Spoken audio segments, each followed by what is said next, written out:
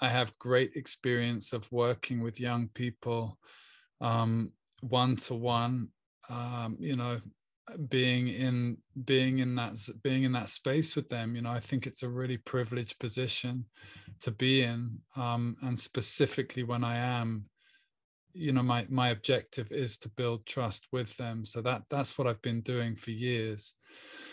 um you know, and I'm not an expert in many other areas that relate to this topic, probably. And yeah, sometimes I just read all of, you know, all of the problems that we're all facing, or the challenges we're all facing, and you know, it's utterly overwhelming. So in a way, that's quite good to see. That is how it is for a parent, in general. And that is one thing to say straight off the bat, that, you know, we have um, we have a duty really for our young people and for our children. I suppose we're talking about specifically here, but for all young people, to take the pressure off them, you know, and to do everything that we can to take any of our pressure that we might bring to them, any of our anxieties and our worries that may just bring a greater and greater intensity to what's already a very intense period of life, and a very intense period of inhumanity, like right now. You know, as someone said in the group, you know, it's different with this new group of teenagers, even to the ones that are just 3 or 4 years old. There's someone in the group, I can't remember who it is, has much older children.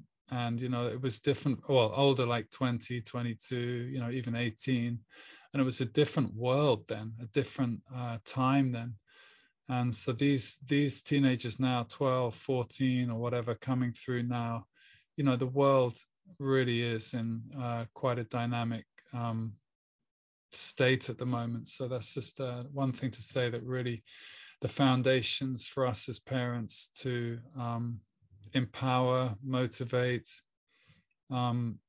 support and inspire our children, they really are love and acceptance and belonging, and our role modeling of peace and settledness, being relaxed and restful ourselves, and being that sanctuary for them, you know, being a really warm, loving home for them with unconditional acceptance and belonging, is a supreme backdrop for their flourishing in life, and dealing with the anxieties that many of them feel at this. I mean, I remember feeling it myself, like, wow, the world was so different. That's probably why I do the work I do. You know, my teenage years, there was a time when I really could have done with leadership and mentorship from somewhere else, somewhere other than what I was getting, despite my brilliant family background and schooling and everything, you know, absolutely the top, the best.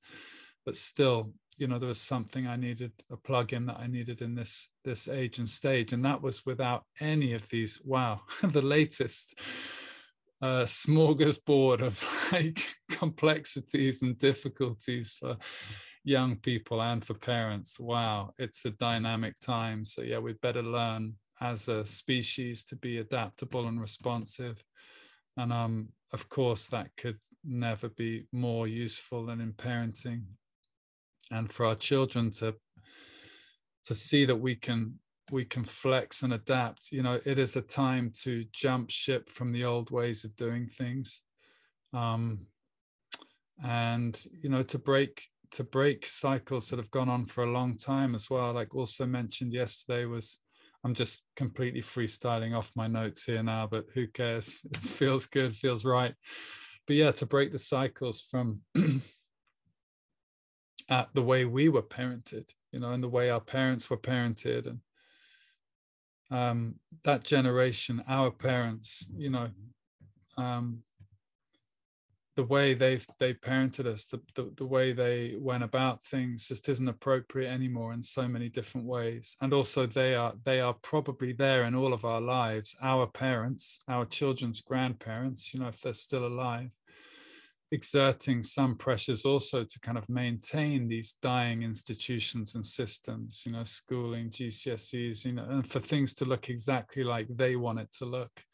And we're feeling that we've got to, like, you know, we've got to do the same thing that we did and that they did. And really, it's a time of great opening and great potential for changing the record, you know, and just looking at really what's going to serve our children, what's really going to support them, and just opening up to all kinds of new possibilities. I mean, yeah, where the old institutions may be dying, they are dying, in my opinion, already kind of gone for people, even in this group, making really brave and new and brilliant choices. You know, many new opportunities are coming up. So, you know, it's a great time for us as a group here in this challenge week to be as pioneering as we want to be, to liberate ourselves and our children from any expectations about how their education has to look, or how we should be doing it. You know, each of our children is so different, so many different. I mean, it's just so good to get to know you all. It is a flood. It is an avalanche. I'm like, why have I put my hand up for this? Because I'm like, wah. But at the same time, it's exactly what that's exactly where I kind of want to be working.